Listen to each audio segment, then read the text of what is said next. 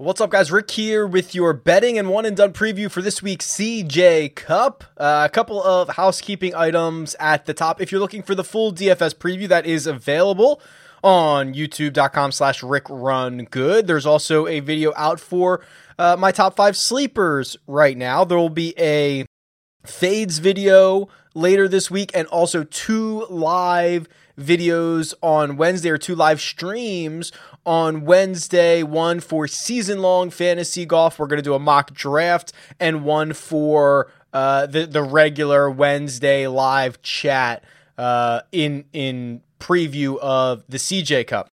If you're in the state of New Jersey and you've not signed up for a William Hill account yet, if you do so using the code RICK500 or go to rickrungood.com/WillHill, sign up through that, you'll get a $500 free bet. It is one of the best offers I've seen from William Hill to date.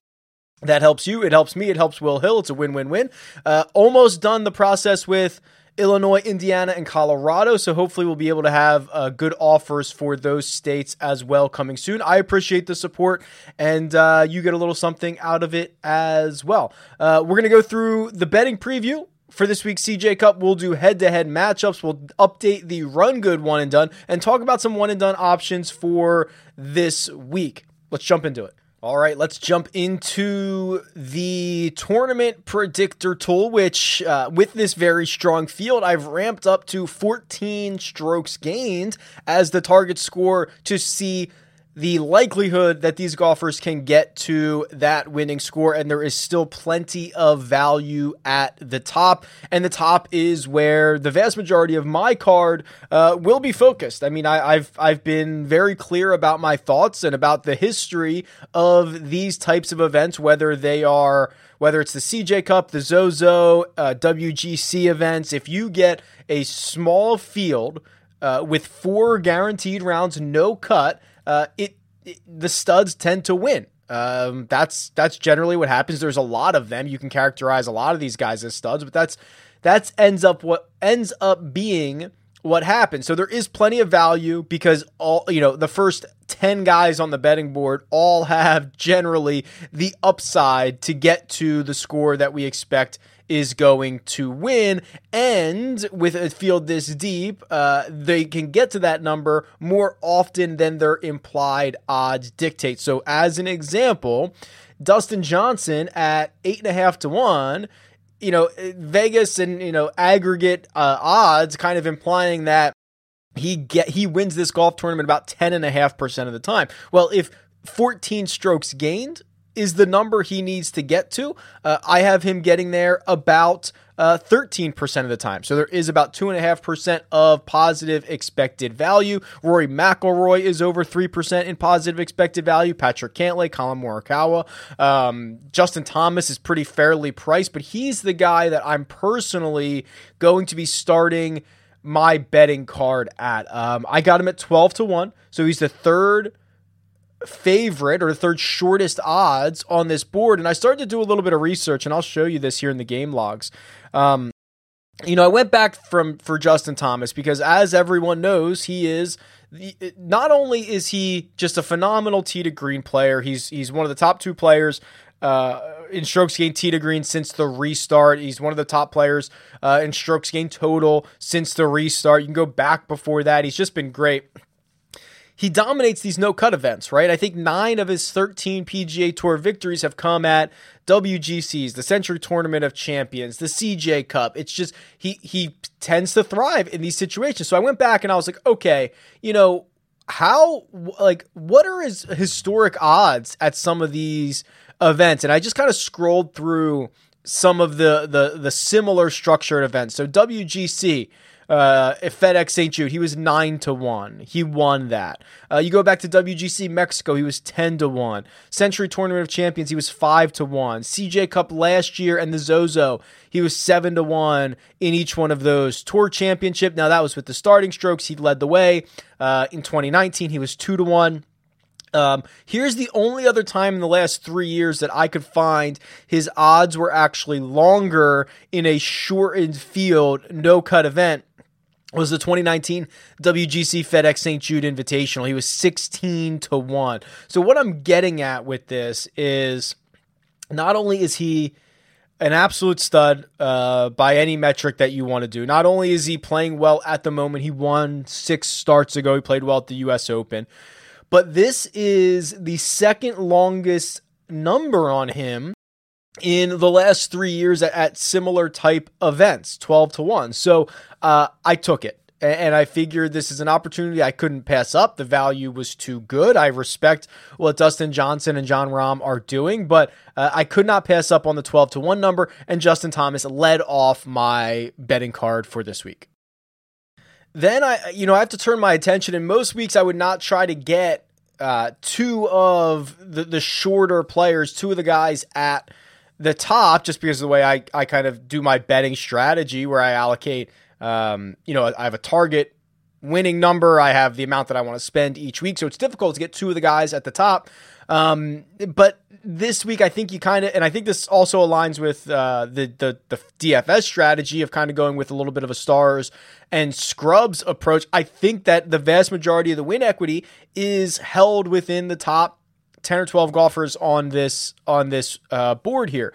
So I've tried to get Xander Schauffele at the best number I could. Now, he's kind of held at this 14-1 number, similar as Rory McIlroy, which that's a conversation for a different day.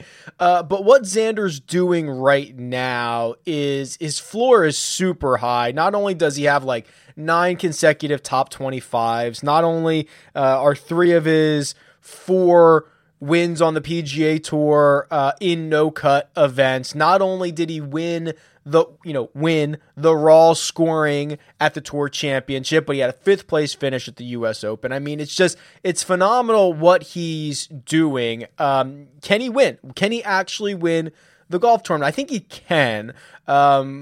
This is a rare opportunity where, I kind of looked at his top 5 number, 3-1, and thought that was interesting. I don't usually take some of the highest guys on the board and try to take them in top 5s or top 10s, right? I think it's kind of picking up nickels in front of a steamroller, but I've already got JT. I think that Xander's floor is incredibly high, contends in this event quite often, probably more frequent than the 3-1 number in his top 5. So, and he can kind of backdoor it, right? We've seen him catch fire on Saturdays and Sundays and fly up the leaderboard if he plays himself out of it a bit over the first couple of days. So, I haven't, because the number has held strong, the 14 number, I haven't bet it outright yet, but I did already get him top 5. So I might turn it into my own little, manual each way bet with Xander Schauffele, because I really like what he's doing. I just am wrestling with having a guy at 12-1 and a guy at 14-1 because it's very uncharacteristic for me. Is there credence to trying to go get, Matthew Wolff at 22-1? Unfortunately, I think you're paying the absolute premium on Matthew Wolff right now. If he is as good as I believe that he is, and I think he's going to be for a long time, I'm not sure you need to bet him in a very deep field like this when he's coming off just back-to-back like excellent finishes, right? I think you're just paying an absolute premium for him right now. I think you're going to get a lot of opportunities to bet him at 25, 30-1 in future weeks and similar strength fields. And I think I'm willing to wait. Is there any credence to going back to someone like a Colin Morikawa, a Hideki Matsuyama, who both missed the cut last week, but didn't play poorly, right? I mean, 7 under was the cut line last week. It was a historically low cut line. You can't give these guys too much issue for shooting 5 or 6 under par and missing the cut. I think the model would indicate that going back to Colin Morikawa is a bit better. His ceiling incredibly high, as we saw at the PGA Championship.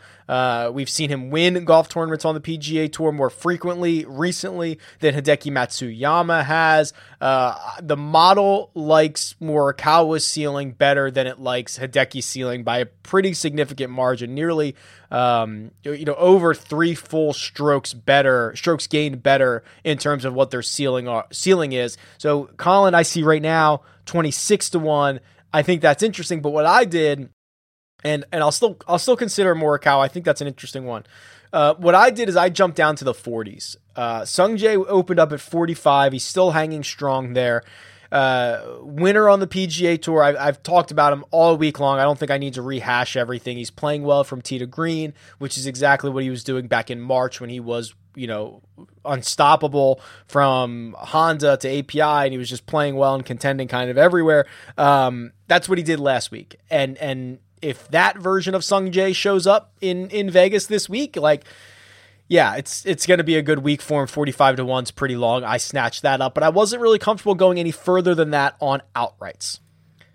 What I did do outside of outrights is I thought there was a couple of interesting top 10 numbers hanging out there, particularly Russell Henley. So let me just confirm his top 10 number. 6 to 1 is what I'm currently seeing, and that's what I got it at.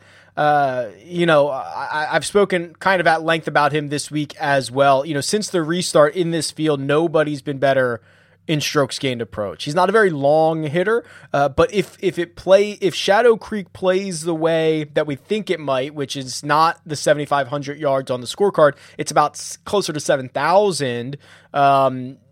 Being able to, and then also the way that I think they can set up Shadow Creek can require you to hit approaches fairly precise. I don't think, and of course we have very little data to go off of, using Dustin Johnson's 66 as the course record, and who knows how many rounds, there's not a lot of rounds to get played there anyway. This might be I don't think it's going to be a birdie fest. I think it's going to be a bit more difficult, and they can set this up any way they want, but I do think it's going to require some precision with your approaches. And if that's the case, then Russell Henley, that's right into his ballpark, right? That's right into his wheelhouse. So he's been playing well. He's got four good finishes in a row. 2 of them are top 10s. Only 78 players in this field, obviously much deeper than anything he's played in recently. But I thought that at 6 to 1, that was a fairly good bet. Matchups for this week. Let's go over the head-to-head matchup tool here, and I'm going to reset my date range to be since the start of 2019, and I've got one I might have to adjust already.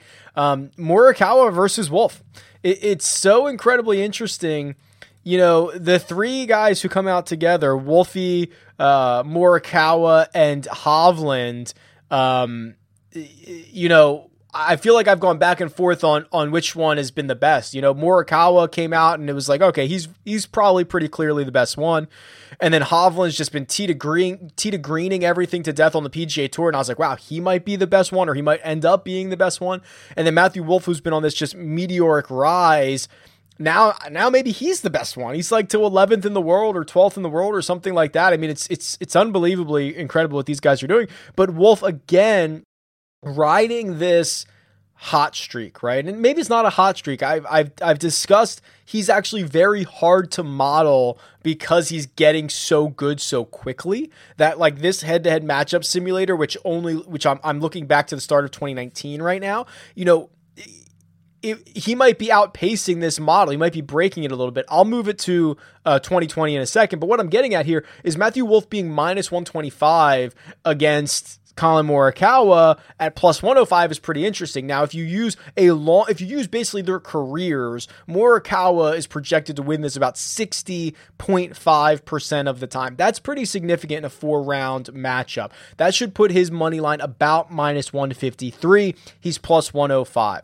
So if you stop there, Morikawa very clearly the bet over Matthew Wolff this week. Now, if you start to embrace a bit more volatility, if you start to say that, hey, Matthew Wolff is improving at a rate that is really incredible, and you open this up to since the start of 2020, Morikawa's still ahead. I have Morikawa still ahead here, but it's getting shorter, 57%.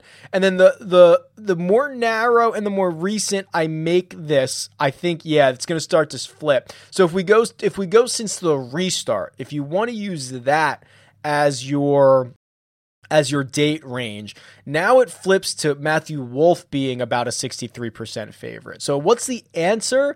I think this is weird because Matthew Wolff is such a unique golfer and he's such a difficult one to model. but I do think that you are paying almost the highest price, the biggest premium you could pay on Matthew Wolff right now. As much as I love him, I think Morikawa and the plus side of the money here in this matchup is absolutely the way to go. What else do we have here? There's a lot of really good ones. Kokrak versus Neiman. Harman versus Poulter. That's kind of weird. Day versus Fowler again. Weren't they the matchup last week? Wasn't there a Day versus Fowler last week? Let's plug this in. I have it pretty close. I have Rickie Fowler winning this 51.7% of the time. I see him at plus 100. Jason Day is minus 120. So I have Fowler projected as the favorite. He is the underdog, but it's not really enough to move the needle for me. The good news for Fowler, I think, is yes, he missed the cut last week. Yes, it was ugly, but I mean, he played 2 holes at 5 over, I think, and he hit like 3 balls in the water on 2 consecutive holes. I'd almost rather have a really bad blow up like that than a guy who makes 6 bogeys in a round, something like that. So I don't know. I think Fowler is one of the more interesting stories moving forward to try to figure out what type of shape his game is in as we get into. I mean, we're starting a very important stretch of golf for these guys. It'll be interesting to see how he comes out and responds this week. Let's do Xander versus Cantlay. That's a pretty good one, right? This will be our last one. So we'll do Schauffele versus Cantlay. And, I have this razor thin. I have Xander at 50.67. And he is a pretty significant favorite on DraftKings at the moment. Now, again, I think the closer we go to current day, the shorter we make this kind of look back period. I think, this is what Xander's going to start to become a bigger and bigger favorite. So if we basically do the year of 2020, Xander now moves to about 60% to win this head-to-head matchup, which would put him at minus 147. So if you're comfortable embracing a bit more volatility, if you're comfortable looking at a more recent run of golf, I think this does make the lean to Xander Schauffele. Not as big of a difference as maybe the Morikawa over Wolff bet. Certainly better than the Day and Fowler matchup. This one's probably bettable, and I think the side continues to be Xander Schauffele. Let's do a quick one and done update here. So the Run Good one and done. You can get your pick in for the CJ Cup right now. We had somebody, Evach. Evach was the only person who had Martin Laird last week. How'd you do it, Evach? Congrats, my man. Got you $1.26 million. There were a lot, as you can imagine, of Matthew Wolff entries. That got you $623,000. But Sweet Dank holding strong. Let's see who he had last week. So Sweet Dank had Hideki and has missed the cut. So our leader for 3 weeks has taken a goose egg in both week 4 and week 5. So he's not moved off that 2.3 number. Logan Dempsey closing the gap a little bit. Let's see what he did last week. 0 at the Sanderson Farms and got 16,000 out of Denny McCarthy, closing the gap a little bit.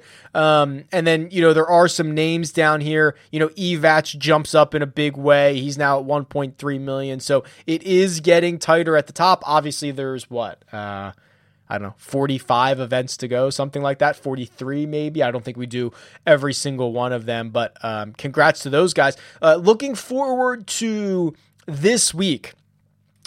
This is a really interesting week. So we're at this precipice here, and I want to pull up the schedule and make sure that I get this right. If you're not in the Run Good one and done, your one and done probably is ending around Masters week. So if that's the case, you have 5 tournaments remaining. You have CJ Cup, Zozo, Bermuda, if Bermuda's on your schedule, Houston, and then Augusta. What's really notable about the CJ Cup is this is a big prize pool. Significant purse, $9.75 million. It is actually, according to the official PGA Tour website right now, it is actually going to be a larger pool than next week at the Zozo. Now, I think the winner shares might be similar those 2 weeks, but the purse at Zozo is only $8 million, which no, then the winner shares can't be. I think they lowered this purse. I think the Zozo's purse got smaller from last year. So this is an opportunity right now. So now CJ Cup is going to be the biggest purse between now and Augusta. Right, Augusta will be, oh man, I don't have it off the top of my head. Like, I think first place is like 2 million. So it's probably 10, 12-ish million, something like that. So it is pretty significant, but this is a big week, especially because everyone's guaranteed money. There's only 78 players in the field. So I'm actually a pretty big advocate for burning a stud now.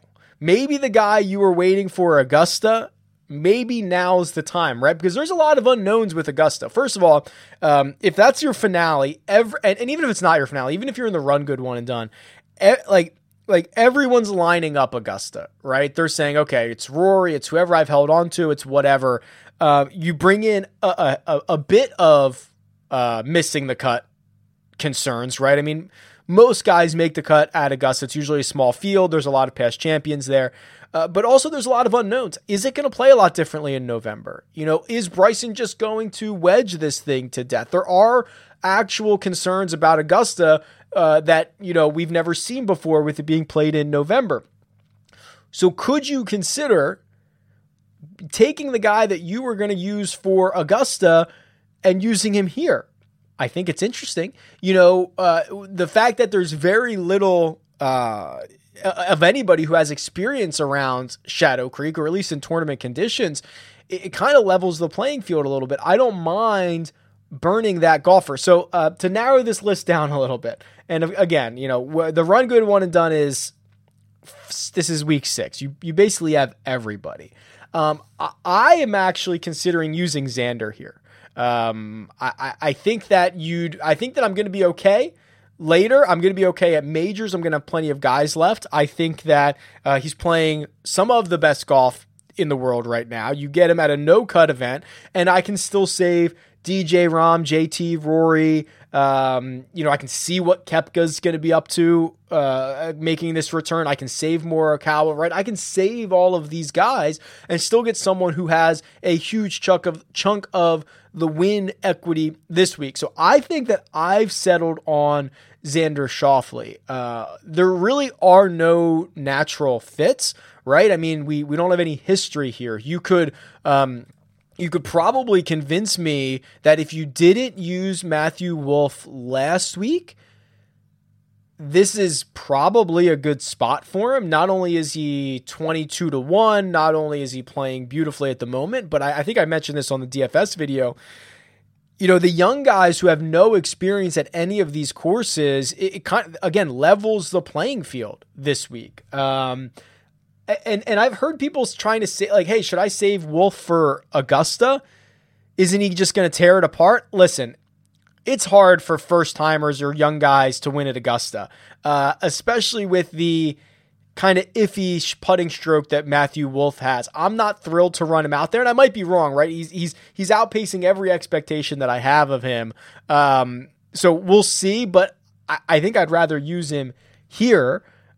Looking at the rest of this field, I mean, you can make a case for a lot of these guys. I just probably wouldn't use, you know, DJ, Rahm, JT, Rory, right? I think you're just better off saving those guys for probably further down the road, maybe saving it for, again, in the run good one and done where we have many majors left to play, many WGCs left to play. I think you probably just want to hang on to those guys. Like someone like a Scotty Scheffler is pretty interesting if you haven't burned him yet. You know, he's 41-1. I don't have his numbers in front of me, but he's another guy that was like, he shot like 69, 67 and missed the cut again last week, I think. You know, he's still now only 2 weeks back from his positive COVID test. Let's see what he did. I think he missed the cut last week. Yeah, he did. Missed the cut last week, 37th the week before. But remember how hot he was? And remember how he was showing up at the PGA Championship, the Tour Championship, the Northern Trust, where you're getting similar type fields as to what you're going to get this week. Now he's all but forgotten about, and he doesn't have a natural fit, right? So if you've been hanging on to Scotty, this might be a good time to deploy him. That's kind of where I'm at. I mean, you can make a case for a lot of these guys. It's early in the year. Everybody is available, but I've laser focused in on Xander. I might flip a coin and go to Wolfie. And then if I really want to get freaky, I'd probably go with Scotty, is kind of the way that I'm thinking about this. Let me know what you think. Tweet me at Rick Run Good or leave a comment below. Best of luck this week, and I'll talk to you guys soon. Later.